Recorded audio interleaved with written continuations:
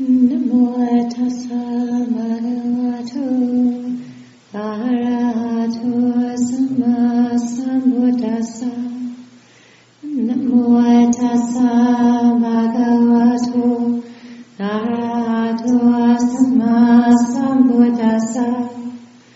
Namo tassa bhagavato arahato samma sambuddhassa. Buddham dhammam sangham namasami.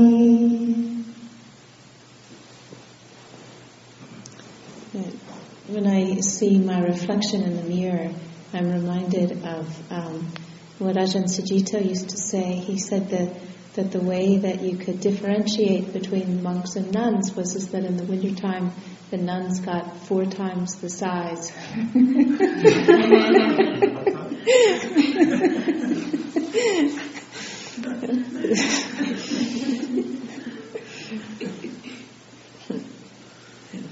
Somehow or another the monks were more comfortable with less warm things on.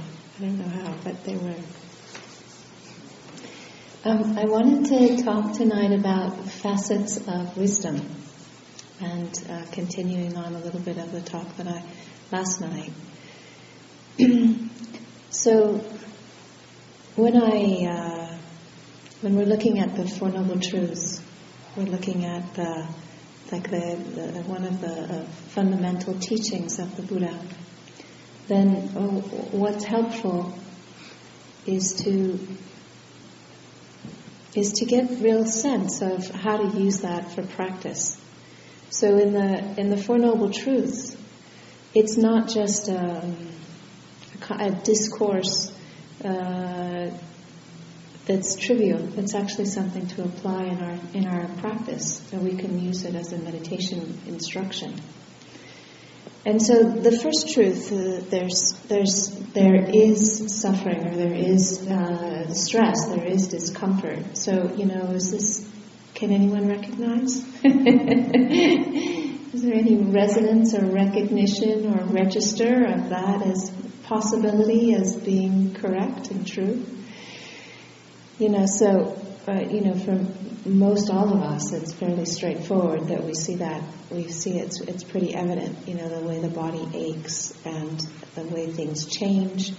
And sometimes things change and it's wonderful. Like, second day, we've arrived at the end of the second day. And the second day sometimes is a little bit different than the first day. Not quite as hard, So the first day, it's gone now. It's forever gone. The first day is gone. And so sometimes the quality of change is lovely when the things that are changing are so unpleasant and so uncomfortable. But when we're looking at the physicality of having a body, and it gets achy and it likes to be warm and it doesn't like to be too hot, and we need to drink and we need to eat and we need to use the toilet, and all the kinds of what it is to have a body. And there's components of stress involved with getting sick, not feeling well, with getting tired. And many people reported that it hasn't been so easy sleeping here for a variety of reasons. And what happens to a system when we don't feel like we're rested. How the tiredness or the sense of irritation or agitation. And then a number of people here have stuff going on with their health or their backs or, things like that. So the physical experience of having a body has within it a certain range of feelings, and pleasant, unpleasant, and neutral come with it, and unpleasant is part of the picture. So it's not a personal problem if we have stuff going on that feels unpleasant. It just comes with the package of having a body. It's normal. And we can learn how to work with it so that we release any extra added on top of it. But the physicality of a body, when we have one, it's like, this is ours to work with. This is our vehicle, our temple, our container to use and to see, what arises from this context.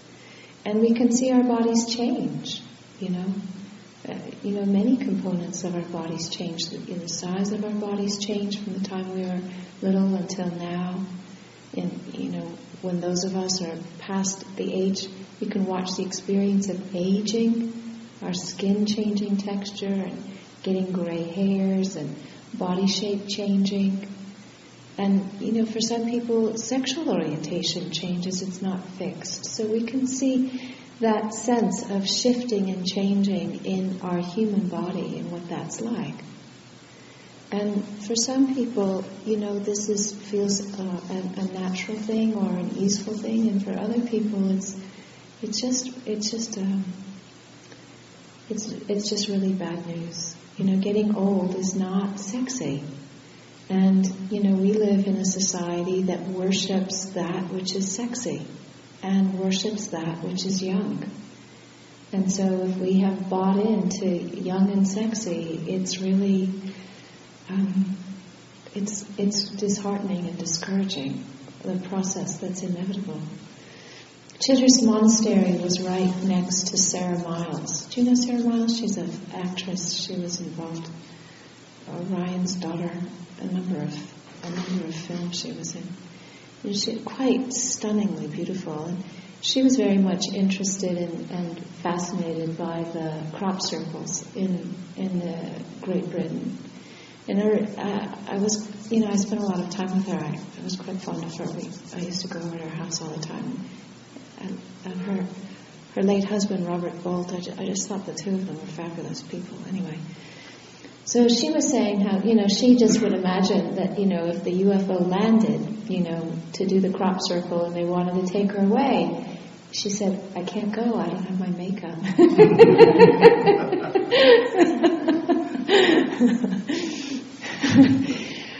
So for her, she could see it and a little bit laugh about it, but, for her, the sense of beauty had been such a significant part of her life that it was really a noteworthy process, the possibilities of watching that shift and watching that fade. So when we're looking at the truth of suffering, it's not, everything is a drag and, sour grapes and there is no joy. That's not what it's saying. But what it is saying is that within life, the suffering is a truth that is noble. It's something that is, it can be found in everything. There's components of suffering that are present, that are deep aspects of the life that we're living with. And so there's three components of that. There's the suffering of physical pain, there's the suffering of change, of watching things dissolve. And so, I went down to there's a sandy area and there's a canyon down there, so I went down there to have my afternoon siesta because I always rest better when I'm outside if I can navigate it. And because the wind was a little bit chilly, I was trying to find a place out of the wind, so that was perfect because it was toasty warm and it was secluded. It felt lovely. So coming back, there's this old cabin, and it says on it's falling down and it has on the outside, danger, do not enter.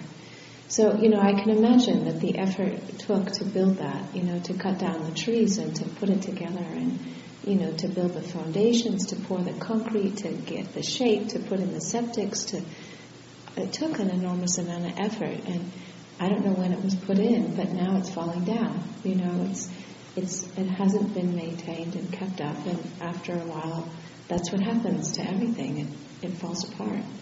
I have a pair of long johns, and it's like, they've got holes in them, and it's like I feel so frustrated because I've only had them a year. It's like they shouldn't have holes in them already. But it's like that's what happens. Fabric it wears out, it breaks. Things fall apart. That's its nature, and the problem is that we have some kind of an idea or an expectation that it shouldn't be that way.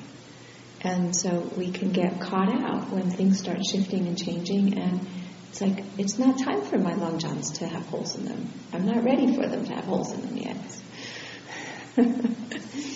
So, Ajahn Chah would talk about, relating to things as if it's already broken. If we are given a beautiful glass or something just exquisite, accept it, use it, enjoy it, but relate to it as if it's already broken. So that when it does break, there isn't a sense of tragedy or devastation or grief or loss. Because it's like we have prepared for that. Yeah. And as I was saying the other day, death is an important thing for each of us to contemplate. The fact that this is something that's actually going to happen to our bodies. So that the time when it comes, it's not an absolute shock and horror. I was speaking to my brother and I was talking to him about what had happened to this woman, the fact that she'd had a stroke 2 years ago, and the last few months it was a struggle for her. And she was in her 80s, so she'd lived a long life. But the actual time when she was really, really sick was like a day and a half. It was really short. And my brother said, yeah, it's an incredible blessing. And my response to him is, I said, yeah, but it's a blessing for her in that context. It wouldn't be a blessing if it happened to you in your context, In your family, if you died in a day and a half, that would not be a blessing. So things are very much contextual, and to get a sense of that. But when we are able to recognize that things change, everything changes. Every single thing that has a beginning, has a middle, and has an end, including our own bodies. It changes. And our lives and, the structures of our world and governments and things are changing. And as it happens to be the case that we're in a time where things are changing at a rapid rate, and a lot of people are destabilized by that, because it's like, where do you find the ground when there's so much going on, there's so much change, How do you find stability when so much is happening? And that's a big question, That's a big question. But we can open it up, touch it, and then come back to it. Maybe not tonight, but over the course of the next few days. So there's the suffering of pain. There's the suffering of change. Even the exquisiteness of a sunset. Watching in a sunset, the colors, come into fullness and then fade. Or, in Colorado, the autumn colors are lovely, some of them. They come into fullness, and then they fade. And then the wind comes and blows all the leaves away, and then you just have barren trees left. And, this is a natural part of a cycle in a deciduous tree that happens regularly. And yet, for many of us, it's not an experience of deep grief when the leaves fall off of a tree, because it's something that we are accustomed to or familiar with. But when there's other kinds of change, it's not so easy. And so we do get knocked out of balance, because we have an idea that it's not supposed to be like that. And yet that idea is not in accordance with the way things are. It's not in accordance with nature. The third kind of suffering is more subtle. It's like the suffering of pervasive conditioning. It's like the suffering of what it is to receive impact. It's like the suffering of a system that's constantly moving towards entropy, towards a lower state of energy, and the effort of what it is to maintain living. Not that any particular impact is unpleasant, but it's just impact by itself. And so the first kind of suffering all living beings know. So animals know the suffering of pain. And, the capacity to watch things change and dissolve, and the suffering of that is something that humans can really tune into. But the suffering of all-pervasive conditioning is something that people whose minds are not confused at all are able to see. But the important thing is that when the Buddha talked about this whole arena of the noble truth of suffering, it wasn't so that we end up being glued to suffering. It's a study opportunity so that we can look at the cause of suffering. What's actually generating causes for the suffering that we're experiencing? Now, is studying physiology, studying biology, we can know that there's complicated reasons for why there can be pain in our bodies related to sicknesses and congested energy and all kinds of things going on. But from the perspective of Dhamma, from the perspective of inquiry, what we're interested is not the pain, but the reaction to the pain. And so in that way, there's a differentiation between the actual physical sensation and the reaction to it. So with medicine or skilled energetic intervention, there can be a release of the pain. But whether there is a release of the pain or there isn't a release of the pain, what we can learn to work with is our reaction to it. So there's a pain in the neck, a pain in the knee, a pain in the shoulders. There's all kinds of pain. And the first response to pain for many of us is a conditioned response, is to contract away from it, to not want it, to want it to go away, or to not want to feel it. And so in that reaction, we have a difference between the pain itself and the added on extra to the pain. The added on extra is the suffering bit. The pain is pain. Maybe we can do something to shift it, maybe we cannot. But the added on extra bit, we certainly have the ability to make choices about how we place our attention to work with that. And so we have this phrase, pain is inevitable, but suffering is optional. And so in the second noble truth, when we're looking at the cause of suffering, we're looking at the suffering component, not the pain component. And the suffering component has to do with wanting and not wanting things to be a particular way. And so check it out, see if there's a contraction in your system, wanting something or not wanting something. If there's pulling away, if there's not wanting to know, if there's something coming up that's scary, there's a resistance, there's pulling back from it, or there's a numbing out in response to it, or there's just a locking down to it. Usually what's underneath that is not wanting it to be there, or wanting it to be different. So the second noble truth is asking us to dial into, to focus in on this quality of wanting and not wanting. And right there in that not wanting and wanting is where we can begin to get a sense of where things release, where they open up, where there's the possibility of just really remarkable transformation.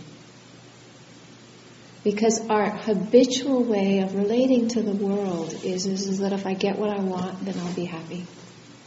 And when I get rid of what I don't want, then I'll be happy. That's the normal way that we operate.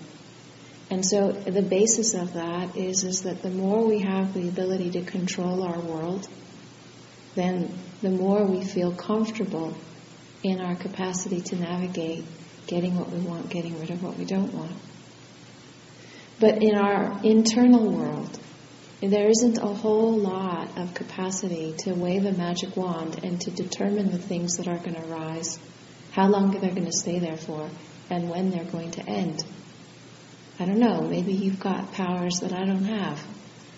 But I don't have experience that I have control over what arises. When my leg hurts, when my shoulder hurts, when I have a headache, when I get sick. When I feel sad, when I feel lonely, I don't have a magic wand to decide when these things arise, how long they're going to stay, and when they go. But I do have the ability to choose how I'm relating to them. So if I have sickness or weakness or sadness or loneliness and I hate it, with an absolute vengeance. I want it to go away. It feels like, I can't possibly be here and do what I'm doing if I'm feeling this. Then I've added a whole extra big, huge layer on top of the original thing, which was already difficult enough to be with. And so then when I can see what I'm doing, wake up to what I'm doing, and then bring care and attention exactly there, then there can be a sense of release, a sense of opening, a sense of relaxation. And the relaxation and release can happen even if the initial unpleasant feeling or sensation or emotion hasn't left. And that's the beauty, is that there's a way in which there can be a sense of release even if the circumstances haven't changed according to our wishes, what we want, what we don't want. And that's the freedom. That's the incredible freedom, unbelievable freedom, extraordinary freedom. That we can be absolutely free and it still doesn't have to be according to our wishes of what we like and what we don't like. Extraordinary. There's a man, and I can't remember his name, famous, but I'm poor with remembering. He was Dutch born and somehow ended up as a prisoner of war in a Japanese prisoner of war camp. But remarkable human being. Absolutely remarkable human being. So I don't know or can't remember how many men were there with him in this prison of war camp. But there were maybe like a half a dozen. Now, a prison of war camp is not my idea of fun. It's a nightmare. It's brutal. There are very few of your needs are getting met. There's a very real chance that you're going to not make it. Most of the time people are starving. Sometimes they actually end up starving to death. It is absolutely kind of worst case scenario. But this person, whose name I forget, had clear vision of using the circumstance in the best possible way that they could.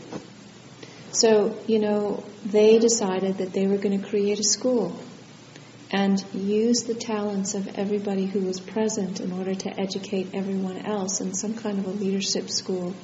So they turned prison of war into school. And for a reason that was never made apparent, they had an abundance of toilet paper. So they made textbooks out of toilet paper and exams out of toilet paper. Lawrence found her post. Thank you. Yes. And there was a documentary or a video of these men, and there were pictures of them when they had been in the prison of war camp, and they were like skin and bones. They were absolutely, completely emaciated, So this is like worst case scenario. And they were talking about their experience, and every single one of them spoke about the extraordinary privilege of what it was like to be there in that space with Lawrence Vanderpost. Yeah.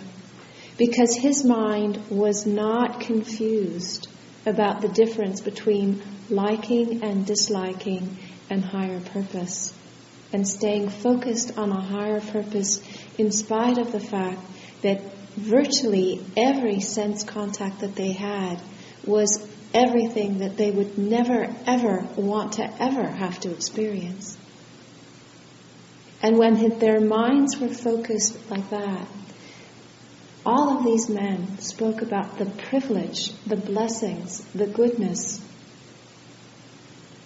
of having that contact with him during that time. Now, I have never heard of a group of people who come out of prison of war camp and talking about privilege and blessings. That's not the normal association. It's a nightmare. It's totally traumatic. But when we focus our attention in a particular way and support each other to stay focused in that way, then it's possible to do something that's absolutely extraordinary.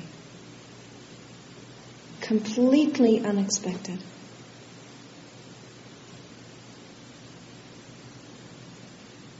And so they had really dialed in to the difference between the unpleasant sensation and the reaction to it. And by keeping their minds focused on a higher purpose, they were sidestepping some of the normal reactivity that would happen when you're in a situation which is out of control and so desperate. You know, very amazing story. Very amazing story. Now, the Buddha did not recommend prison of war as a thing to replicate in order to practice because if the conditions are too harsh, the suffering is too great. It's not going to be a place where people are going to flourish in order for their minds to open. But the point is that sometimes when circumstance is absolutely horrible, when the mind is trained, it can even use that in a way where it minimizes the suffering and allows for something extraordinary to emerge.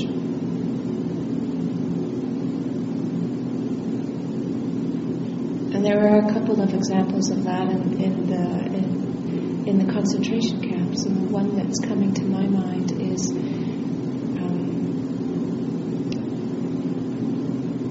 the book is called The Hiding Place. Corrie ten, I can't remember. Do you remember? Corrie ten Boom. Corrie ten Boom, yeah. The two sisters were involved with the resistance movement and got found out or betrayed and got sent to the camp. And one of them had unshakable faith, and her faith was organized around Christ and Jesus as the language, but in her mind, her faith was absolutely unshakable. And the book describes her recounting of being in the concentration camps and never losing faith. Absolutely extraordinary. It's an extraordinary story. Extraordinary story. And so, the worst possible things happened to her and around her. And yet, somehow, her mind was unshakable. Just extraordinary. So, I bring this up only because of the fact that there are sometimes things that we go through which are unfortunate, and hopefully none of us are going to have to live through anything that's that unfortunate, or witness anybody that we know or care about. We have seen too much of that already. But the point is that there can be, even in circumstances that are unfortunate, the capacity to use the mind that is trained well so that it minimizes suffering.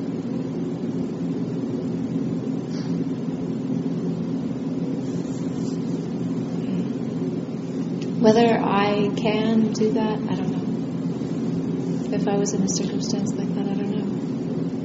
You know, I was in circumstances that weren't so terrible, and I could see how my mind would just collapse in because there wasn't enough whatever for me to stay upright in a circumstance where I didn't feel like other people around me had my best interest at heart. So I have no idea if I'd be able to do it. But what I can see is that there are jewels or gems or bright lights that have managed in circumstances like that, which point to it as a possibility, as a potential.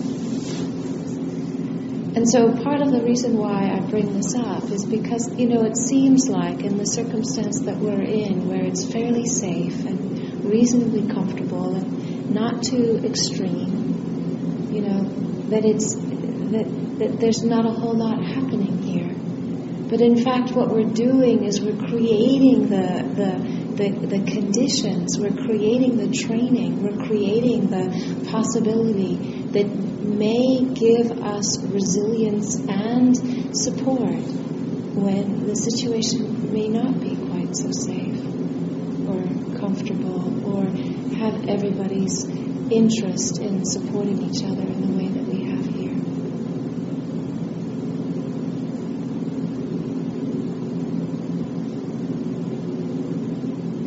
I want to come back to the facets of wisdom and talk about that a little bit and see where that goes.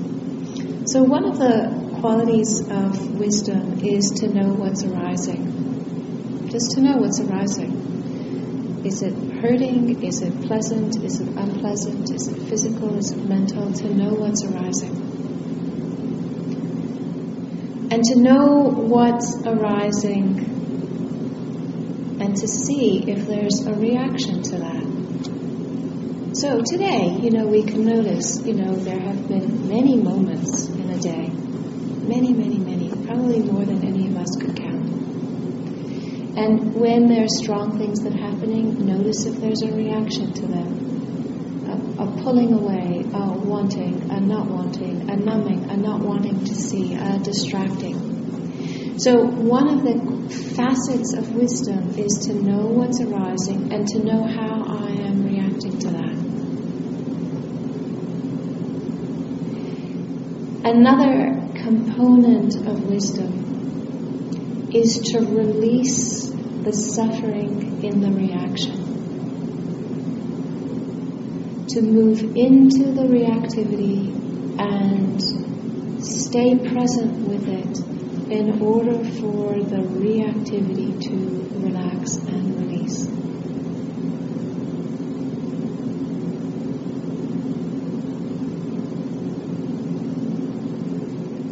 Another facet of wisdom is to see the person, the me, the subject to whom this is happening.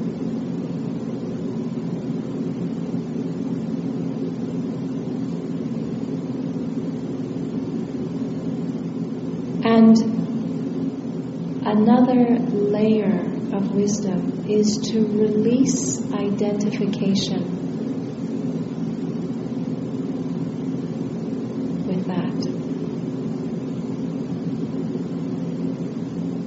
With me as being the owner of this experience, as being the one to whom this is happening to.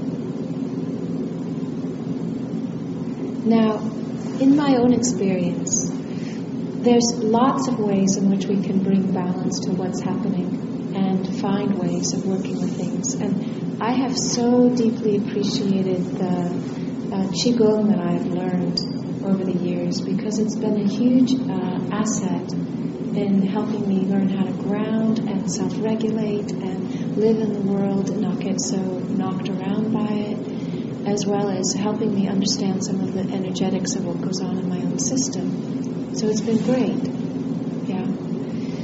And one of the reasons why I also love it is because as I get more able to work with Qigong and feel things, I feel things on a more subtle level. And as I feel things on a more subtle level, then there's less sense of me as a solid entity that's experiencing them. There's less solidity when there's more subtle movement and subtle energy that I'm experiencing. So that leap is less big of me as a solid person and me as a component arising of various different energetic flows and pulsing and sensation and movements and stagnation and opening. And from that movement and sensation and pulsing and that sense of that energetic body, there has been an easier step to release even a little bit more sense of me as an isolated being in nature, separate from others. And as that happens, then there's a sense of that me as a separate being dissolving. Then what's left is just nature arising in awareness. And as nature is arising in awareness, there isn't a sense of me and you. And there isn't a sense of a limit to place where awareness suffuses or where compassion suffuses. It just flows out. And there's a natural sense of just wanting to take care. and do whatever is possible in order to take care.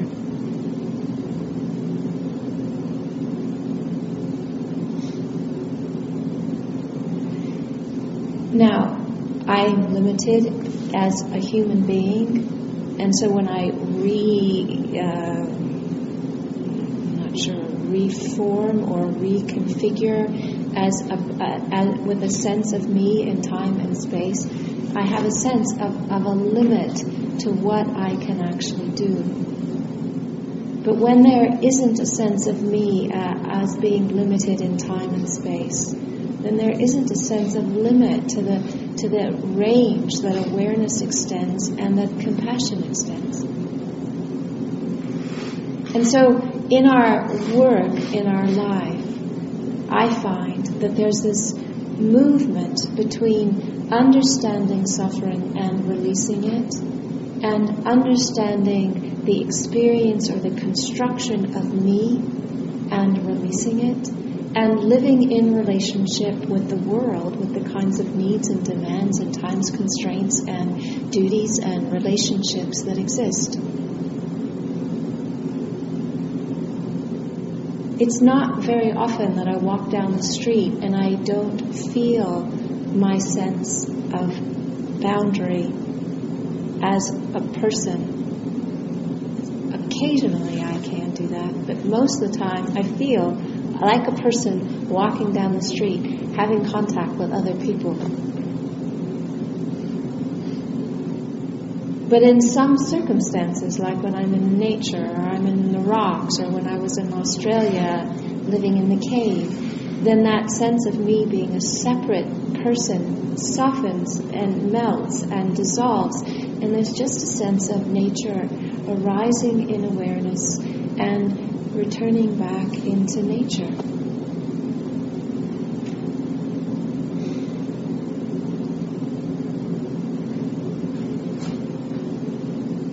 It's in that where there's a sense of a real unification between the facets of wisdom, of knowing things as they are, and the potency and the power of compassion.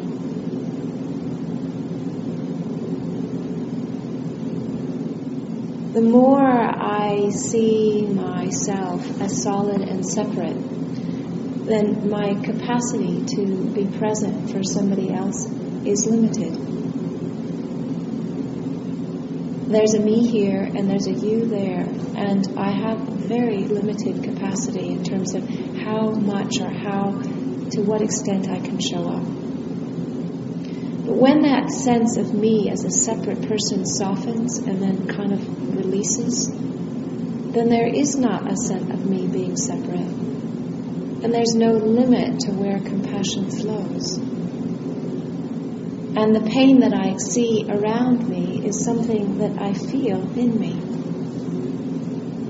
So we were talking about how it's possible that we can actually pick up on the pain that other people are experiencing and feel it in our own bodies. And for some of us, this is actually not a trivial matter.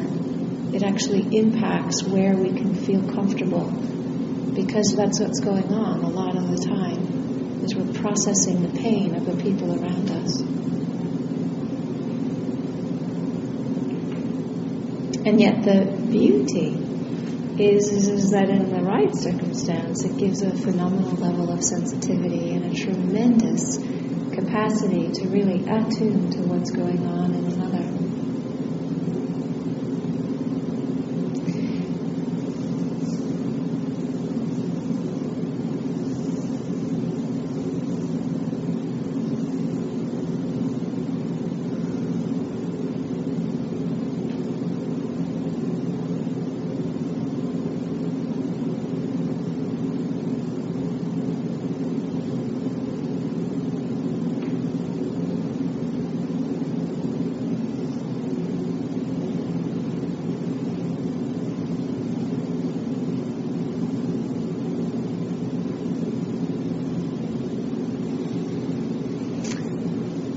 Somehow I'm thinking of a bear story to share. I think most of you have probably heard this one, but I will share again. It's my more recent bear story. So, August last year, my dad died. And I was sad for quite a while after that. And I went into the Garden of the Gods feeling very sad. And I sat very quietly, as I often do. And after being there for a while, there's a sense of melting and being held by the rocks and being supported. And what is held in awareness. And held in awareness, it wasn't a problem any longer. So it had released in the field of awareness. So I wasn't feeling sad. I was feeling just very peaceful. And I heard some footsteps, which didn't surprise me, because where I was a place where it was common that there were footsteps. People would come walking with their dog sometimes. And I saw a bear. And I think it was a she-bear because of her energy. Somehow I think a she-bear is a different energy than a he-bear. And she wasn't ginormous. She wasn't a ginormous mama bear. But she was not tiny. She was about that big. And she was about as far away as the curtain, so she wasn't very far. And she saw me. And I saw her. And I saw that she noticed that I was here. But I was in a little canyon, and the canyon was about 8 feet wide. And I thought, I'm this big, and she's that big. There's plenty of room for her to walk past me. And she wasn't agitated seeing me, and I wasn't freaked out seeing her. So I thought, there's nothing to worry about. I'll just sit here. But she did not walk past me. She walked right up to me, and she looked at me in my eyes with her face this far away from my face. And she wasn't agitated. And because I could tell that she wasn't agitated, I wasn't agitated, so I didn't feel any fear, which is actually quite amazing considering the last bear story. Where there was quite a lot of fear. So she came up to about this far and just stood there and looked at me in my eyes. Both of us looking, and her height was exactly the same height. So my sitting up and her standing up were exactly eye to eye. And then she turned to touch my knee. And when she touched my knee, she flipped out. And in like a half a second, she was more than 40 feet away. She just... And then she walked up on the hillside with her feet and her eyes like glued onto me, and then disappeared.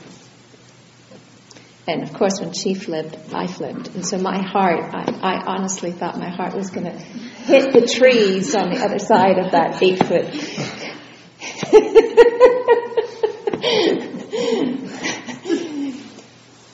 But what I figured is that, she couldn't recognize me as being human because I wasn't being aggressive and I wasn't being frightened. I was just being still, and she had not met a quiet one before.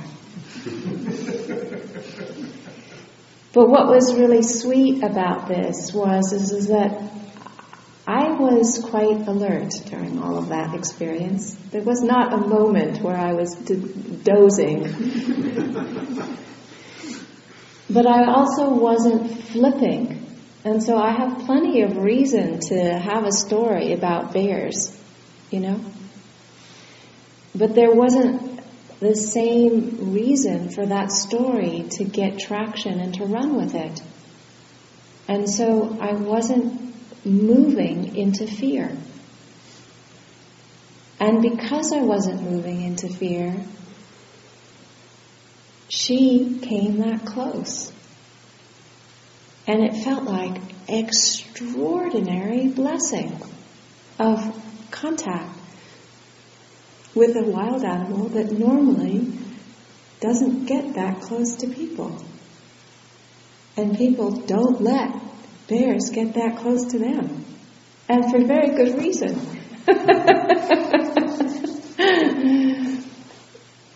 But the ability to stay absolutely present and absolutely clear about my own sense of my own safety and my own sense of her reaction meant that I felt comfortable with the whole thing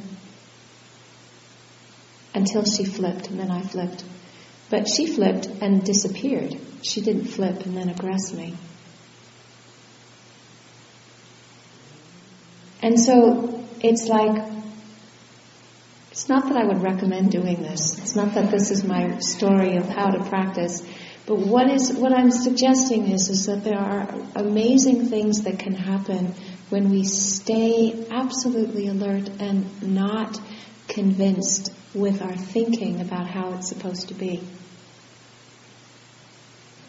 There are blessings that open up in that you would never imagine. I would have never, ever had imagined that. Never. I would have never imagined that. I would have never imagined she would want to get that close, nor would I have imagined I would have had the capacity to tolerate it without getting so anxious. But I wasn't frightened because I didn't sense in her any aggression. I just saw this. She was curious. She was just exploring. She just wanted to find out, what is that? Who is that? What is that? I've never seen somebody like that before. What is that? And so I trusted my sense of her curiosity that allowed me to relax in a situation where it would be very easy not to feel relaxed. And it just felt like such an extraordinary blessing to have that kind of contact with something wild. Just extraordinary.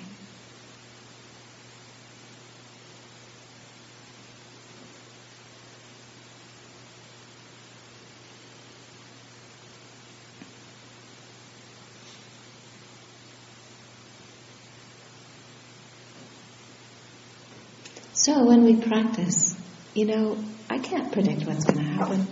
For me, I can't predict what's going to happen for you. I have no idea. But what I do know is that it does give us the resource to be present with things that we didn't think we could otherwise. And it does give the possibility to let things shift that seemed like they were intractable obstacles, and they can shift and become opportunities for enormous growth and wisdom.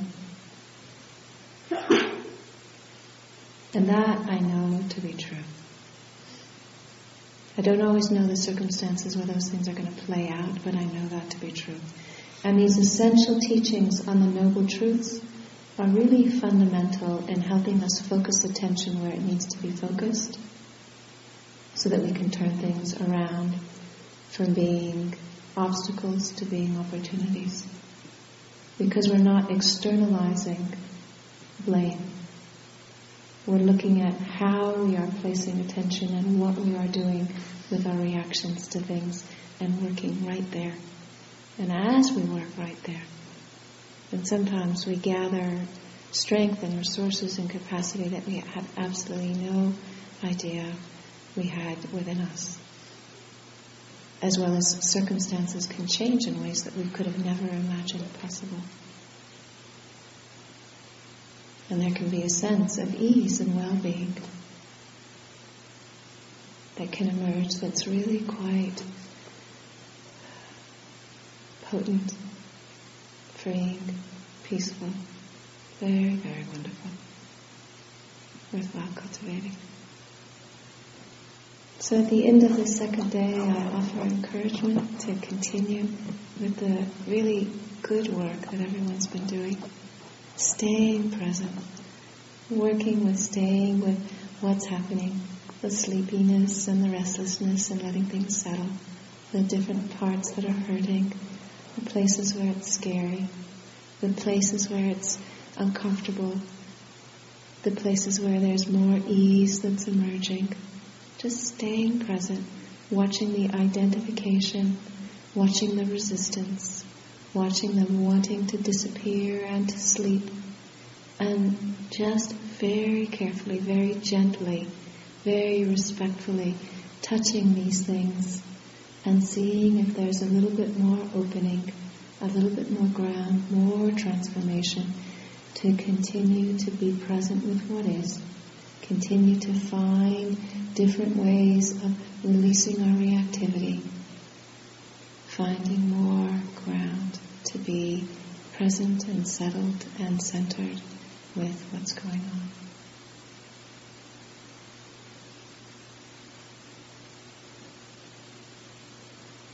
So I offer these thoughts for reflection this evening.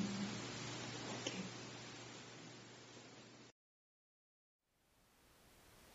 Thank you for listening.